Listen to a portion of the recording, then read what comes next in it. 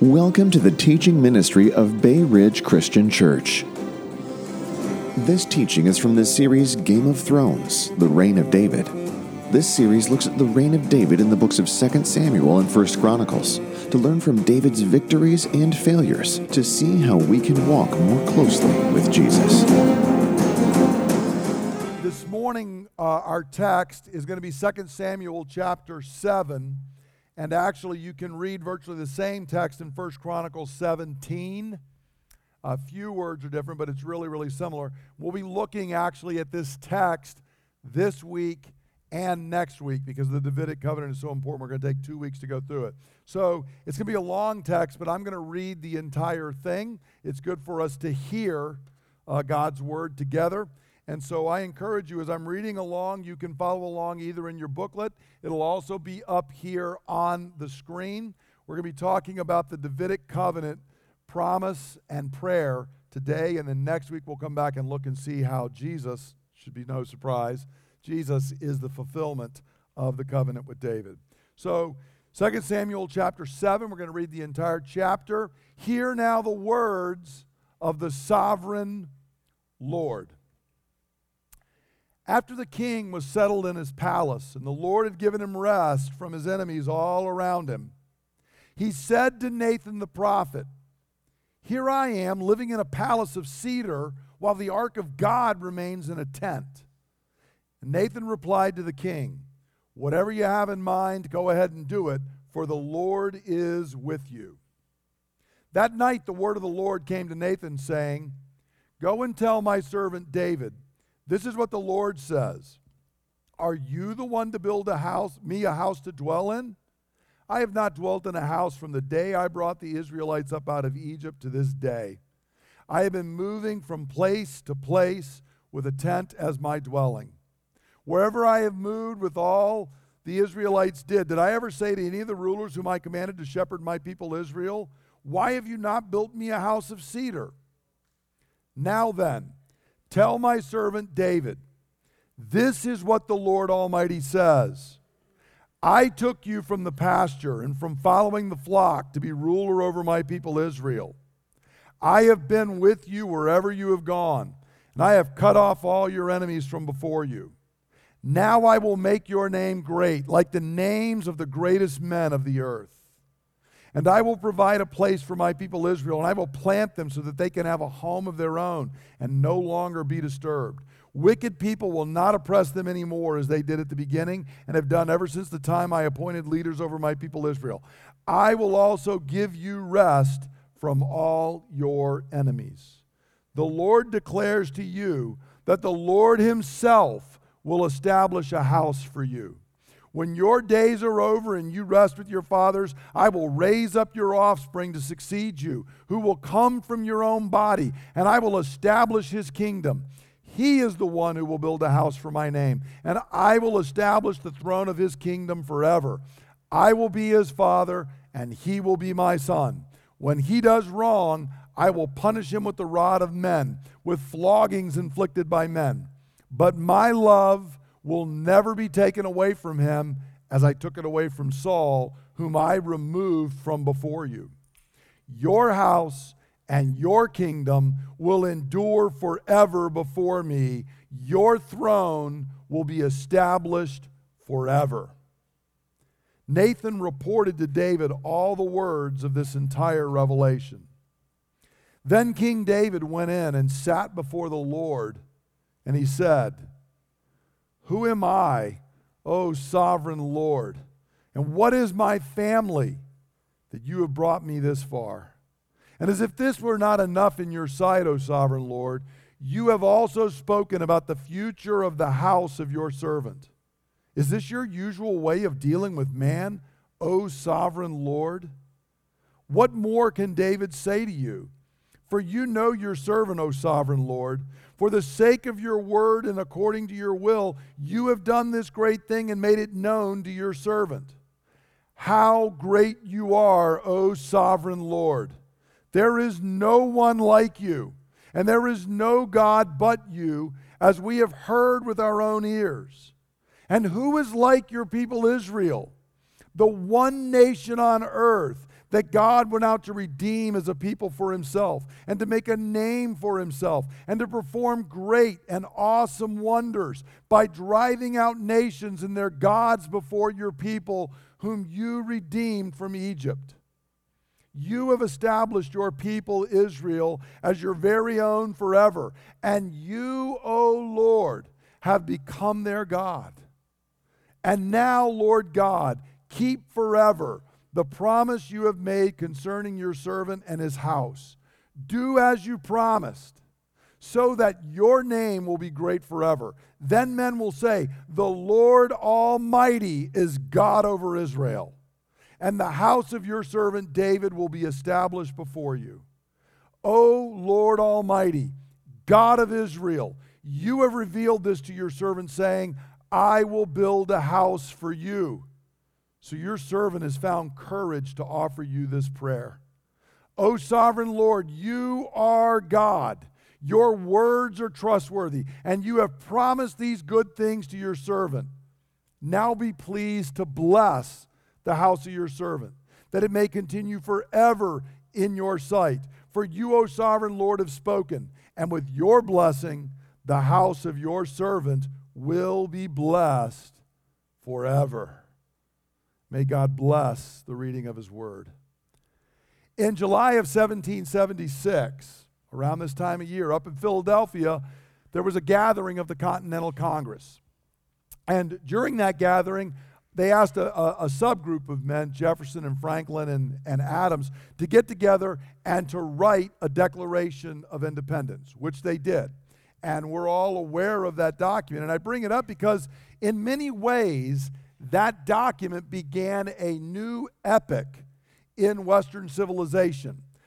Something new was happening there at the founding of our country. There were new ideas that were up in the air. But it's also important to understand they didn't actually arise out of nowhere. These ideas had been building really ever since the Magna Carta some 500 years before, and those were actually built upon things that had happened in Greece and Rome millennia before that. So it was a new thing, but it was built on something before, and it was a very important moment.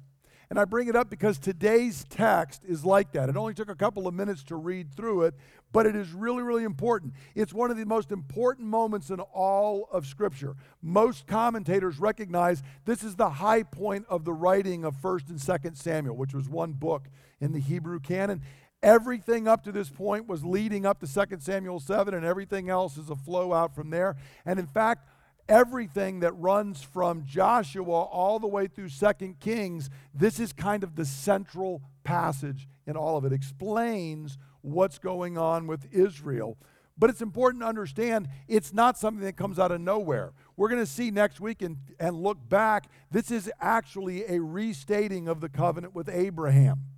And it anticipates, of course, our Lord Jesus. So it's in the continuity of what God has been doing with his people. So we're going to take 2 weeks to work through this text. We want to understand what's happening, why is it so important, what does it mean for you and I. So let's dive into our text. Now David today, we've been following him through. He's become king, he's established, and he has a desire. And that desire is to build a house for Yahweh. Now notice in verses 1 to 3, what we see is where the intro to this covenant is stressing how David is the king and David is at rest. Notice up here I've got highlighted in the kind of orange color, the king, in verse 2, he, and in verse 3, the king. The NIV changed it from saying the king in verse 2 because in English we don't like repetition. In Hebrew and Greek, they actually like repeating things. Verse 2 is actually the king said. 3 times we're told this is the king. The king is in his palace. The king said these words, and Nathan replies to the king. And notice as well in verse 1, it says that David is at rest. The picture is that after all we've been seeing ever since 1 Samuel, through all of those chapters where David was fleeing, he was with the Philistines, he was working even after Saul had died, and it took all those years for David to come to the throne, and then there's immediately battles with the Philistines and with other nations.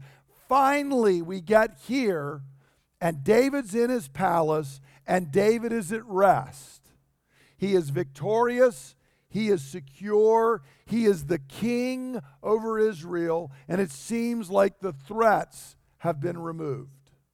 And as David sits there in that state, notice he gives what his desire is in verses 2 and 3. I want to build a house for Yahweh. In verse 2, David says, look, this is what he calls in Nathan the prophet, who we've not met before in 1 and 2 Samuel, but he's going to be a major character here in this chapter, and of course the sin with Bathsheba, and then actually at the coronation of Solomon, Nathan the prophet is going to be there and involved with that. So he's a big character in the rest of the story. But this is the first time we meet Nathan, and David tells him, I want to do this, and Nathan says, that's good. Go ahead and do it, for the Lord is with you. So notice, here's why Nathan does this. He's a prophet, but he initially doesn't hear a word from God. He's just saying, well, this makes good sense. The reason is Yahweh's with David. He's watched ever since this young guy burst on the scene and he slew Goliath. Obviously, Yahweh has been with David. Yahweh had said that David was going to be the king through the prophet Samuel. So Nathan says, hey, the Lord's with you. So yes, if you want to build a house, that sounds like the right thing. Secondly, as David had pointed out, David is living in a palace that is built with the best materials, the cedars of Lebanon, and all these things. It's a rich, luxurious palace. And as David scans out, what does he see? The tent that the ark is in. And David says, why am I in a palace and the ark of God's in a tent? And Nathan says, that's a good question. So it seems like this would be a good idea. Thirdly, this is usually what monarchs in the ancient Near East did. When you were a monarch and you came to control, the God you believed had put you in control, you would build a temple for him. So David says, well, I know the true God is Yahweh. I should do this. I should build a temple for him. And Nathan says, makes good sense. And then the final reason is God had actually commanded that the time was going to come when Israel was going to be in the land and at rest, and that's when the temple should be built. This is in Deuteronomy chapter 12. There's several verses. We'll just look at verses 10 and 11. And the Lord said this, you will cross the Jordan and settle in the land the Lord your God is giving you as an inheritance. And he will give you rest from all your enemies. Remember, David's at rest around you so that you will live in safety. Then to the place the Lord your God will choose as a dwelling for his name, there you are to bring everything I command you. So God said, when you're in the land, when you're sensing rest, everybody's going to start bringing all the offerings and everything to the place that you're going to build as a dwelling for my name. Well, David and Nathan look and say, well, we haven't built that place. We just have a tent out there. So God said we should do this. So for all these reasons, Nathan says, this makes good sense. David, go ahead and do it. We're going to build this permanent place for worship. Now, at this point in the story, what we might expect is, and so David built the temple. But that's not actually what happens. What we actually get back is Yahweh comes back with the word, but it's not what David expects. If the Lord were going to give a word, what would David expect him to say? Yes, build the temple. But that's not what Yahweh says. Instead, he gives a word of promise, which is actually the Davidic covenant. So notice in verse 4 and 5, we're told that night the word of the Lord came to Nathan. So Nathan, all of a sudden, he had told David, go ahead, but now Yahweh comes and speaks to him, and he says, go and tell my servant David, this is what the Lord says. Are you the one to build a house for me to dwell in? Now, this is an important moment because everything made sense. It made sense what David was thinking for all four reasons that I just gave you, but now God gives his word. And God's word is, it may make sense to you, but my answer is not you, David, and not now. It's not going to happen now, and it's not going to be you. And one lesson, just as a sideline here, that we ought to learn out of this is you and I need God's word of guidance in our lives, in our church, in our families, because God's ways are not our ways. His timing is very often different than our timing. And so things may make logical sense. You may look at it, you may understand and say, oh, this seems to be what God is doing. But God's will may be very different than that. And that's exactly what is happening here in this text. And make no mistake, this is an important moment in the story. Because if you remember, Saul, when he became king, was originally humble, was doing well. And then there's the story where he does not listen, he does not obey. And when Samuel the prophet shows up and he has a word from Yahweh, he starts to give his word and Saul cuts him off. Saul stops him. Saul starts making excuses. Saul doesn't want to hear the word of the Lord, and he doesn't want to obey. So if you're following this story, it's a key moment. What will David do? Saul started well, but when his will and the will of Yahweh crossed paths and they weren't on the same thing, Saul didn't listen. And he didn't listen to the prophet. When Saul settled onto his throne, he didn't want to hear what Samuel had to say. Well, how will David respond to the prophet Nathan? How will he respond to the word of the Lord? And here we see a key difference between David and Saul. Saul interrupts. Saul doesn't listen to the prophet. Saul doesn't obey. David realizes his place. And David says, I hear, I receive, I obey. And so God continues on then, and he makes this great covenant promise with David. Notice I'm going to roll through actually 4 parts of the promise today, and then we'll come back next week and look specifically at one part of it. And the first part of the promise is God promises to make David's name great. Notice in verse 9, he says, at the end of the verse, now I will make your name great like the names of the greatest men on earth. So see, what's going on here is David said, I want to build a house to make Yahweh's name great. That's what I'm doing. I'm going to build a house, and everybody's going to know that Yahweh is great. But what God comes back and says is, no, David, I'm going to make your name great. You wanted to do something for my name. I'm actually going to do something for your name. And what God tells him is, you're not going to be some forgotten local warlord. Your name is going to reverberate down the corridors of time. David is going to become the king by which every other king of Judah is going to be judged. Every king, if they are evil, what is stated? Oh, they were not like David.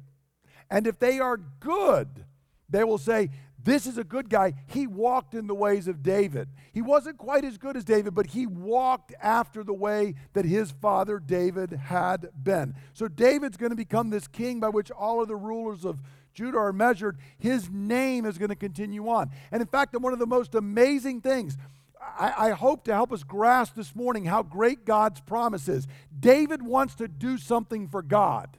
And God's response is, thanks, but no thanks. I'm going to do something for you, which, friends, is the gospel and the way the gospel works. And what God says is, I'm going to make your name great. And you want to see how great God's name is? You can go all the way to the last page in your Bible. And Jesus, in some of the last words he utters in Revelation, looking at the new heavens and the new earth, Jesus says this in Revelation 22:16. I, Jesus, have sent my angel to give you this testimony for the churches. I am the root and offspring of who? Think about it. Not Adam, not Noah, not Abraham, not Moses, not wise old Solomon. One person in all the genealogy, and who does Jesus pick out? David. David. Because I'm the king. I sit on the throne, and make no mistake, in the Davidic covenant, it's David's throne. David's throne is God's throne, and Jesus, through all of eternity, is going to sit on that throne that is associated with David because of this moment right here. David's name will be remembered forever.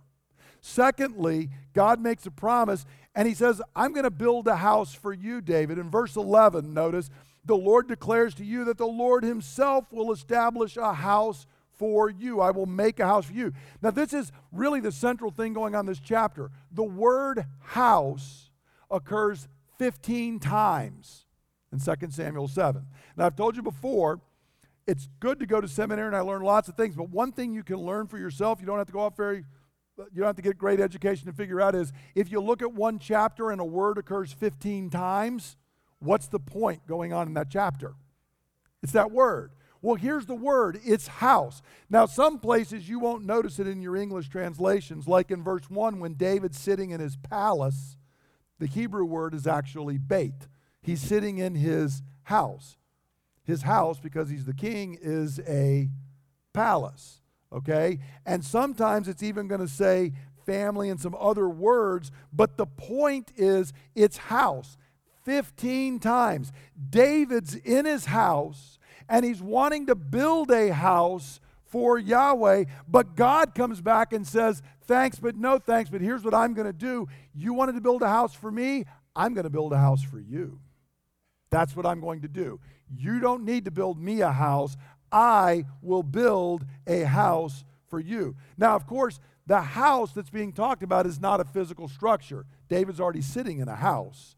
What he's talking about is, I'm going to build a dynasty for you. Your house, the family of David, is going to become the rulers of Israel. And this is what he turns to in the very next two verses, in verses 12 and 13, where he says, I'm going to raise up your offspring. Remember that word. We're going to come back to that next week, the word seed. I'm going to raise up your seed to succeed you, who will come from your own body. We'll talk about that next week too. And I will establish his kingdom. And in verse 13, I will establish the throne of his kingdom forever. He's telling David, look, I know you've looked, and Saul's family is pretty much wiped out. Saul ruled, and it was all forgotten. But I'm going to establish your line, your house, forever. You are the beginning of a dynasty. And notice God says in verse 13, how long will this kingdom and dynasty last? Forever. We're going to talk about that next week as well, because it's a huge contrast. It's not going to last one generation or two. It's going to last forever. Okay? This is what's going to go on. And actually, David's sons do rule for 400 years, which was unusual there. But we need to see that actually the promise is not 400 years. The promise is forever. And we'll come back and talk about how that happens. But notice the contrast with Saul. The very next verses in 15 and 16, God comes back and he's been saying, look, even if your sons do wrong, I may discipline them, but notice what he says in verse 15, but my love will never be taken away from him as I took it away from Saul, whom I removed before you. Your house and your kingdom will endure forever before me, and your throne will be established forever. How long did Saul's dynasty last? One generation. David's dynasty is going to last forever. And again, they ruled in Jerusalem for 400 years. There's no other kingdom around there at this time that had that. So that's an amazing thing. But of course, the question is 400 years forever? No, it's not. And if you read Psalm 89, if you want something to do this week, read Psalm 89. It's a reflection on 2 Samuel 7 at the time of the exile. And they're struggling and saying, you said forever. We got 400 years. How's it forever? And we'll come back and talk about that again next week and look at it. But so God has said, David, I'm going to make your name great. I'm going to build your house, which is a dynasty. And then finally, I am going to allow your son, who's going to be the next link in this dynasty, he is going to build a temple for me. Notice in verse 13, he is the one who will build a house for my name, and I'll establish the throne of his kingdom forever. The son that reigns after David is the one who's going to build the house for God. And who is that son? Solomon. And what do we usually call the temple? Solomon's temple, because he actually is told that this is going to happen. And so David's being told here, you wanted to build a house for me. Well, your family is going to build the house of God. It won't be you, it'll be your son. But I want you to know that's not going to happen until I've built your house. Because friends, here is the way of the gospel. You don't do things for God. God does things for you. That's the way the gospel works. And anything you and I do is always only after in response to what God has already done. David says, I'll build a house. God says, no, I'll build your house first. And then, in response and gratitude, your sons might build a house for me. But the gospel is always what God does first. And if anybody is ever putting the emphasis on what we do, watch out. You're wandering from the gospel. Now, David then comes and responds in what is a really great prayer. And I want us to take a look for a few minutes at his prayer or response. And the first thing to note is when David hears this, imagine if you're David. You had just the day before told the prophet, I think I'm going to build a house for God. I'm sitting here in a house, I'm going to build one for Yahweh. And then the prophet comes back and tells you this astounding statement where God says, thanks, no thanks, I'm going to build a house for you and it will last forever. No matter what your sons do, it'll never cease. I'm making a covenant that is about what I will do for you, not what you will do for me. Now imagine if God did that for you, just woke you up one night and told you that. I mean, my jaw would be on the floor. Well, how do you respond? Well, we're told how David responds. If you notice in verse 18, King David went in and he sat before the Lord. He's going into the tabernacle to the Ark of the Covenant, and he sits before the Lord, and then he starts talking to Yahweh. He prays. David responds to God's promises in prayer. Because, friends, the very first way believers respond to God's work and promises is prayer. That should be our native impulse. Now, you may say, I struggle with prayer. Look, it's not about how flowery the words are or anything else. David's going to give us a great prayer here. But the first impulse you and I ought to have when God does something in our life is to talk back to him. When God speaks to us, we ought to speak back to him. When you open his word and he is speaking to you, the first impulse back should be that we breathe prayer back to him. It is a communication because God has brought us into relationship with him. And that's directly what David does. He turns to God in prayer. And we can learn several things about responding to God and what gospel-shaped praying looks like right here in the text. And the first thing is we have to see how full this prayer is of humility. A defining characteristic of this prayer is humility. Notice how David starts in verse 18. He went and sat before the Lord and he said, "Who am I, O sovereign Lord, and what is my family that you have brought me this far?" Now, David's starting off by saying there, notice, I'm dumbstruck and I'm humbled. I can't believe I'm even the king. I was a shepherd. I was doing nothing. I wasn't trying to get elected as king. I wasn't trying to do anything. One day, Samuel the prophet brings me in. The next thing I know, he's pouring oil over my head, and I'm told I'm going to be king, and here I am. Who am I? How did this happen to me? And he goes on in verse 19 and says, "And if this were not enough in your sight, O sovereign Lord, you've now been speaking about the future of the house of your servant." It's not only am I dumbstruck by what you've already done, now you're giving this incredible promise that runs out to forever with my family. Saul got one generation. You're telling me forever and ever, as long as time endures, as long as there's human beings, you're saying my name will be great and my family will be sitting on the very throne of God. How can this be? Why would you make such covenant promises with me? And I want you to notice here in the covenant, the reason David is humbled is, what's David asked to do in this covenant? Nothing. He's not asked anything. Who's making all the promises? God's making all the promises. Now, it was not that way with Moses. The Mosaic covenant, Israel was making promises, none of which they kept. Which is why, thanks be to God, the Abrahamic covenant is before the Mosaic covenant. Okay? You don't want the Mosaic covenant, friends. You don't want it. Okay? Here, God's making all the promises, and David says, I can't believe I'm a nobody. And you not only made me king, you've now made a covenant, and you're making all the promises. I would expect that I would be the one having to make all the promises. Lord, why are you doing this? And I want you to see it's not even just that opening phrase. David expresses his humility throughout the prayer. If you look in verses 20 and 21, he says, what more can David say to you? For you know your servant, O sovereign Lord. In verse 21, he refers to himself again as a servant.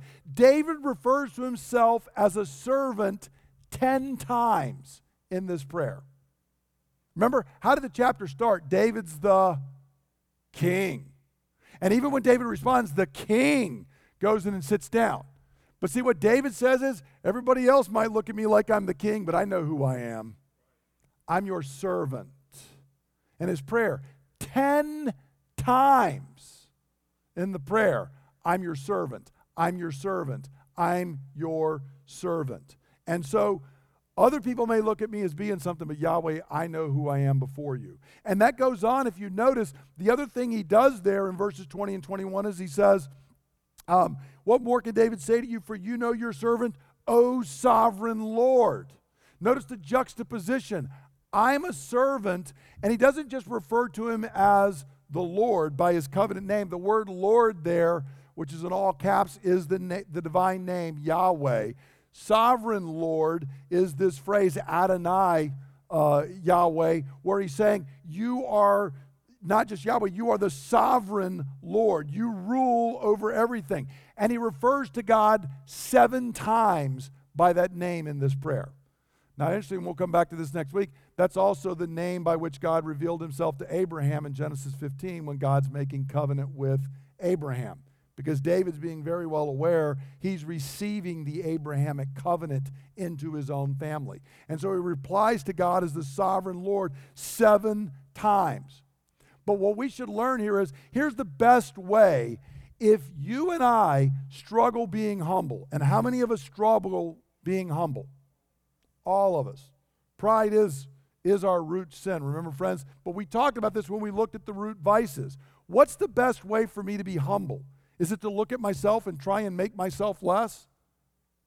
No. The best way to become humble is not to think less of yourself, but to think of yourself less.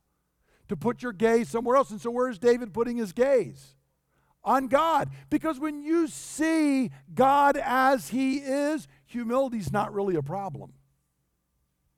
So that's exactly what David does. Notice here, the path to humility is not focusing on trying to humble myself, but rather seeing and speaking the greatness of God. So David not only refers to himself as a servant, he keeps referring to Yahweh as the sovereign Lord, the one who rules over all. Others think I'm the king. I know who the king is. You are the king. Now, secondly, not only is David's prayer full of humility, it's also full of praise, because when I'm focusing on the greatness of God, what ought to come tumbling out of my lips?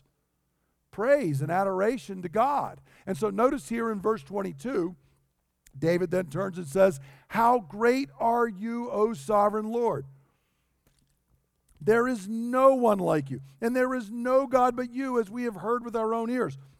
So notice here, David is praising God for who he is. And interestingly enough, if you read Psalm 89, which is a reflection on this, the beginning of Psalm 89 is built off of this, and it starts with this long section of praising God for who God is. Because this is what is at the heart of the covenant. We are astounded by this covenant, and we have trust that God is going to keep his covenant because of who God is, the greatness of God, God's character. And so true prayer is built on praise to God for who he is, his character, his power, his greatness. So notice here, prayer is humbling myself, but exalting and praising God. And this is one of the things in our prayer, and we'll come back to this in applying the word a little bit, but honestly think about most prayer we hear today. Is it focused on God and who he is, or is it focused on me and what I want? It's a good question to ask. And one of the great reasons we struggle in prayer is because we got the focus on the wrong place. Can I tell you with great care and affection, you're not that interesting. Nor am I. We're just not. God is. He is worthy of focus. He is worthy of meditation and reflection. And if you want your prayer to flow easier, simply start giving praise to God. Simply start meditating on who God is. And it then flows into thanksgiving. Because this great God, and this is the astounding thing, he's not only great in himself, but he does great things in behalf of us as his people. And so notice David turns in verses 23 and 24 by saying, and who is like your people Israel? Now we might think that he's going to now praise Israel. Isn't Israel awesome? But the reality is Israel awesome? No. No, they're not. Okay, is the church awesome? No, we're not. We're really not. God is awesome, and God, for some reason, has set his affection on us. And that's what David says, the one nation on earth that God went out to redeem as a people for himself, and to make a name for himself, and to perform great and awesome wonders by driving out the nations and their gods before your people, whom you have redeemed from Egypt. So David's reflecting here not really on Israel, but what God has done for Israel. Because you and I give thanks to God for what he has done for his people.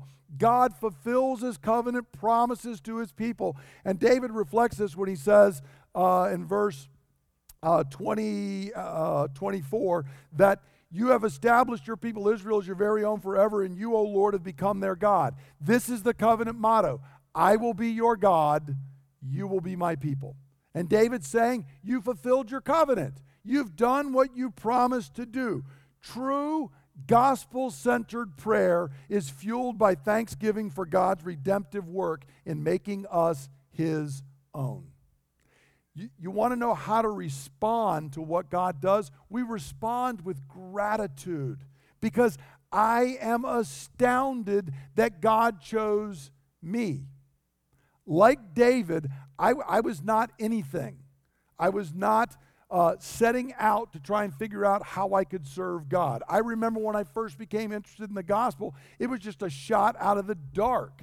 I met with the youth Friday night a week and a half ago, and we were talking about testimonies a little bit, and I explained, honest to goodness truth, I got saved because I was chasing some girl into a Bible study. How's that for a motive for God choosing to save me?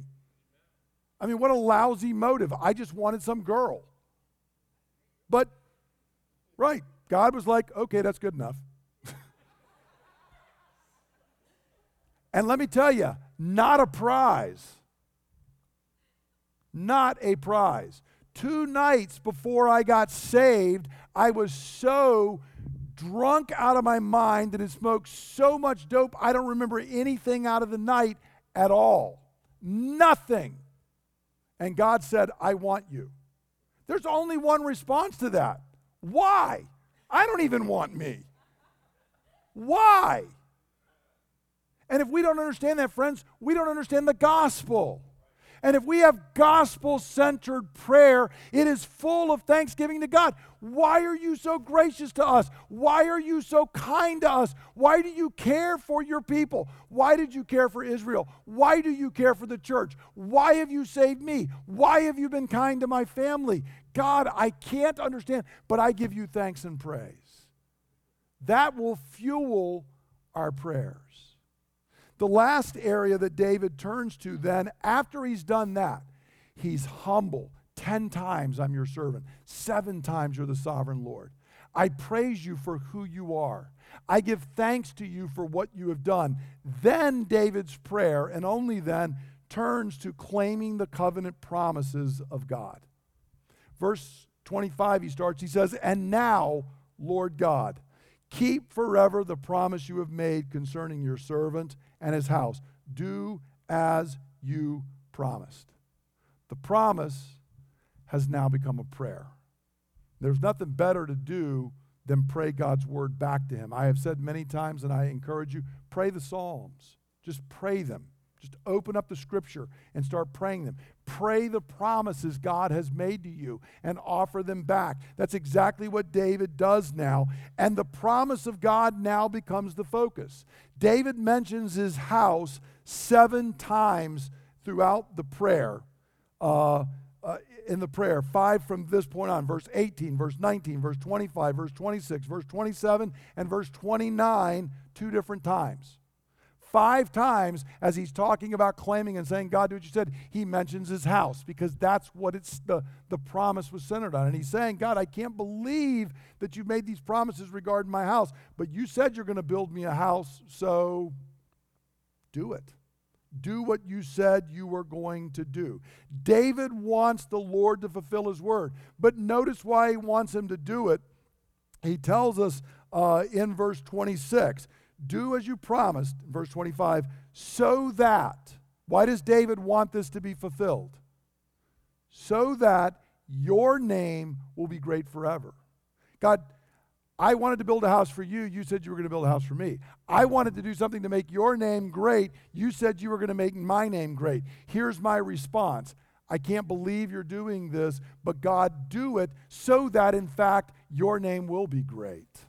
My desire that I wanted in the first place was for your name to be great. Not that my name would be great, but rather that yours would. He wants God's name to be magnified and his fame to spread. And so David has great confidence and boldness in this prayer, but why has he got great confidence and boldness?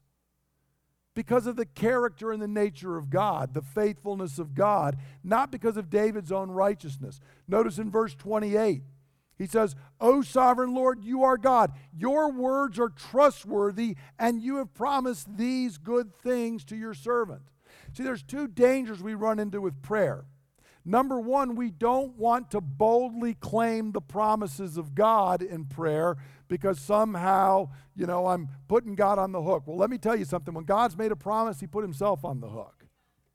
And so he wants me to quote that back. David is bold. But here's the other ditch that we run into. I'm going to get the promise of God because I've got the right formula and I've got enough faith.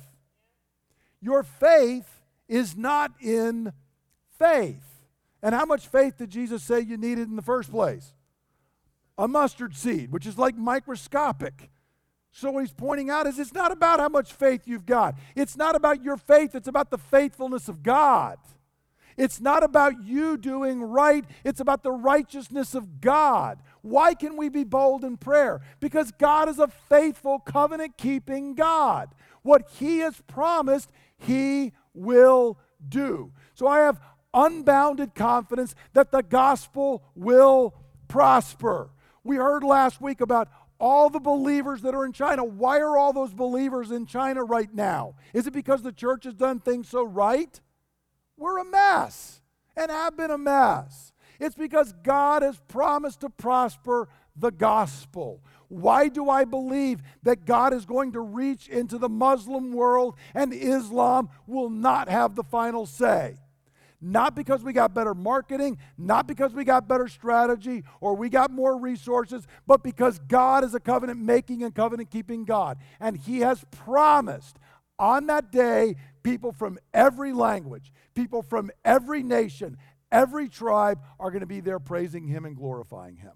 And so because of that, I can be bold in claiming that in prayer because God is a faithful God. And that's what David does here. So, how do we apply this? And we'll close in prayer. It's a real simple question for us today, which is, how do I respond to God's work and promises in my life? Friends, God is directly active in each of our lives. That there is way too much deism even in the church. God's out there, but he's not directly involved. He's kind of, the watchmaker. He wound it up and it's running. That is not what the scripture says. Okay, God is actively involved and sovereign in every aspect of our lives. And he has made astounding promises in his word to us. So, how do I respond to this? First, how do I respond to his work in my life? How do I respond? Let me ask several questions to kind of flip this around and get us to think through it. When I talk about God's work in my life, I got to go back to remember God's work in David's life is David thought he was going right, and which way did God want him to go? Left. God's plan was different than David's. And very often God's plan is different than my own. So, here's how I answer the question, how I respond. What do I do when God's will is different than my own? Do I act like Saul? Or do I act like David? Saul wanted a dynasty. Saul craved a dynasty. And when he found out that because of his own disobedience he wasn't getting a dynasty, he said, I'll fight with God over it. David never asked for a dynasty and was given one forever and ever. How do I respond? Am I like Saul or am I like David? When God's will is different than my own. Because I will guarantee you, God's will often run counter to what you want. He does it all the time. He reminds us regularly he is God and we are not. Another way to ask the question, do I submit to God's plans or do I stubbornly cling to my own? Now, I won't ask you to answer this out loud, but let's be honest. It is tough. I mean, I have gotten upset with God when I had my plans and he's not getting on board with them. You know, he's acting like he's God and I'm not. Okay? And we can laugh, but you've all done the exact same thing. I've laid there at night. Like, how can you do this? How do I respond when God is going a different way than what I wanted? In answering this question, it's another way of asking it is, do I realize he's the sovereign Lord and I'm just a servant? We are not conditioned to do this in our culture. Everything in our culture says, I am the sovereign me. I can go how I want, where I want. Nobody can tell me right or wrong, what I should do, what I should say, what I shouldn't. That all runs directly counter to not only the gospel, but the entire nature of reality and the whole universe. But you know what? We have been molded into this day after day after day. You're going to leave here, these words are going to ring out of our ears, and we're going to walk right back out there, and the world's going to start stroking you and telling you, you are the center of the universe. And then God has a way of crossing our will and saying, no, you're not. And how do I respond? Do I say, I'm your humble servant and you are the sovereign Lord? One last part of this question. Do I realize, because see, I can't do this unless I realize this. Do I realize that God's works in my life are always for my good and my best? Who knows that David did not sit down and pray, but I don't like this covenant you made. I wanted to build the temple. David had wanted to build the temple, but whose plan was better? God's. And God's covenant with David far exceeded everything David had asked. Here's the challenge and the rub. When I'm wanting to go left and God is saying you must go right, I have to remind and remember myself that if God is telling me go right, it is always better. It may not be what I thought was best. It may not be what I had wanted, but it is always better. You and I will not get an eternity and say, God, your plan was second rate. Never happen. Never happen. But in the moment, it doesn't look that way to me. In the moment, it doesn't look that way. So how do I respond to that?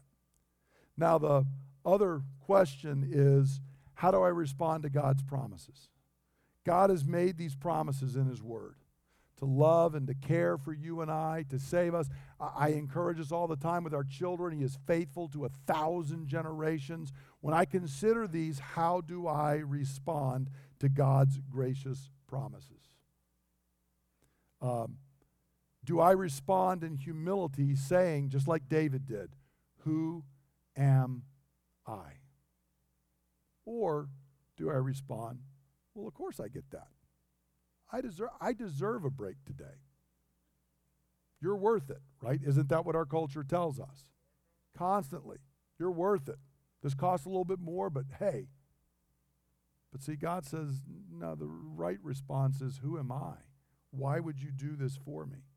Do I respond with praise and thanks for who God is and what he's already done? If you're in the middle of a struggle and it seems like God's promises are not coming true, there is nothing better than setting your focus on praising who God is and rehearsing what God has done. Nothing will build and encourage you to continue in obedience while God works out his covenant promises in your life, like reflecting on what he has already done before. And it's astounding sometimes. God does these amazing things. You remember Elijah? He fights the 400 prophets of Baal. God sends fire out of heaven and smokes them all and does all this kind of great stuff. And then Jezebel says, man, you've made me angry. I'm going to come get you. And what does Elijah do? Runs and hides in a cave. Now, we look at that and say, seriously, dude?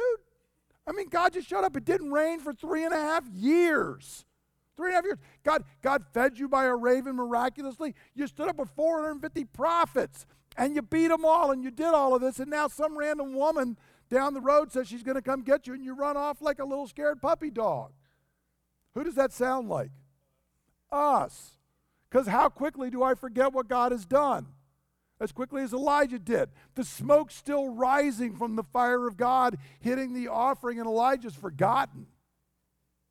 And I wish I could say I'm not the same way.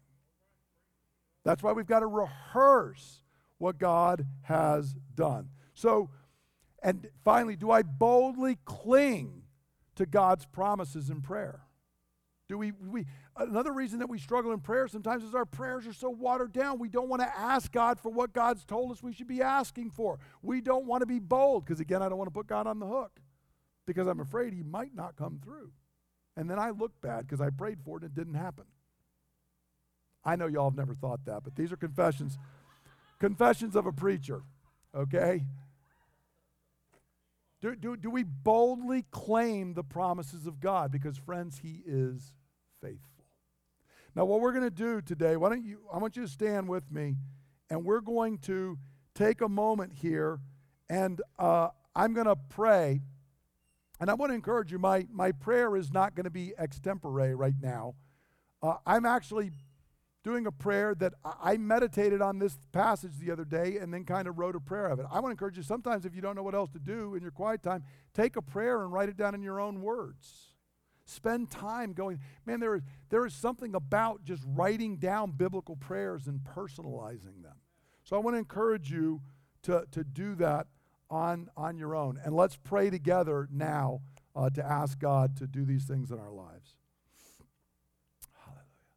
Father, we can easily identify with David.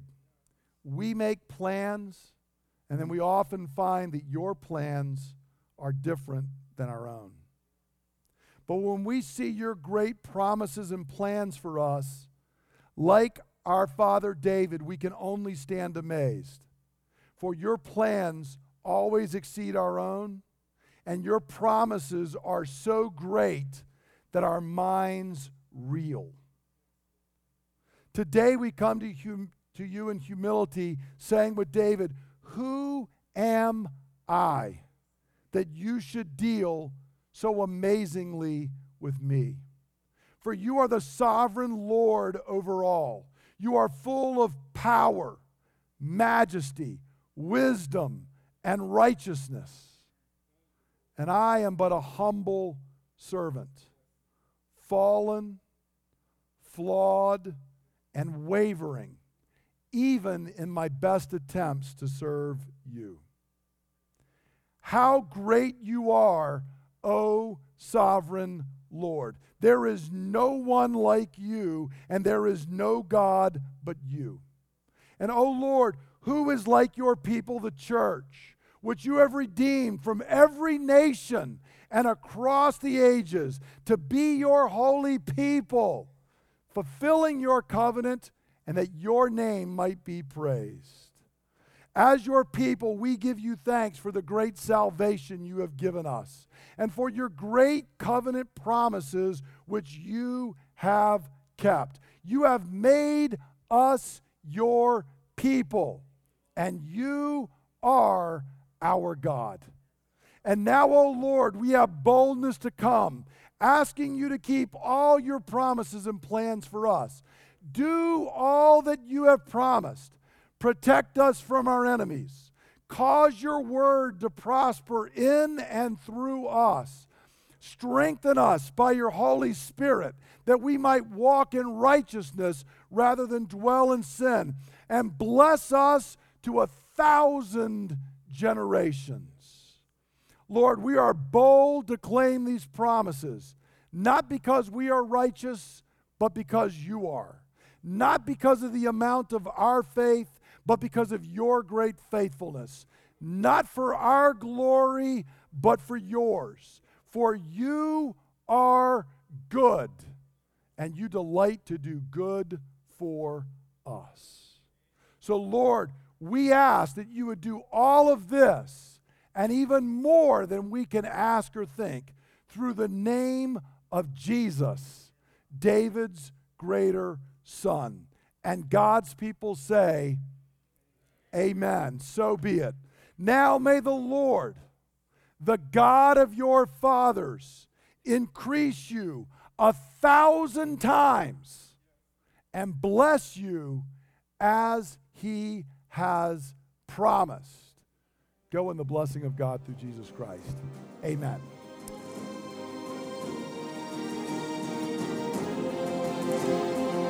Thank you for listening to the teaching ministry of Bay Ridge Christian Church. For more teachings and resources, please visit www.brcc.church.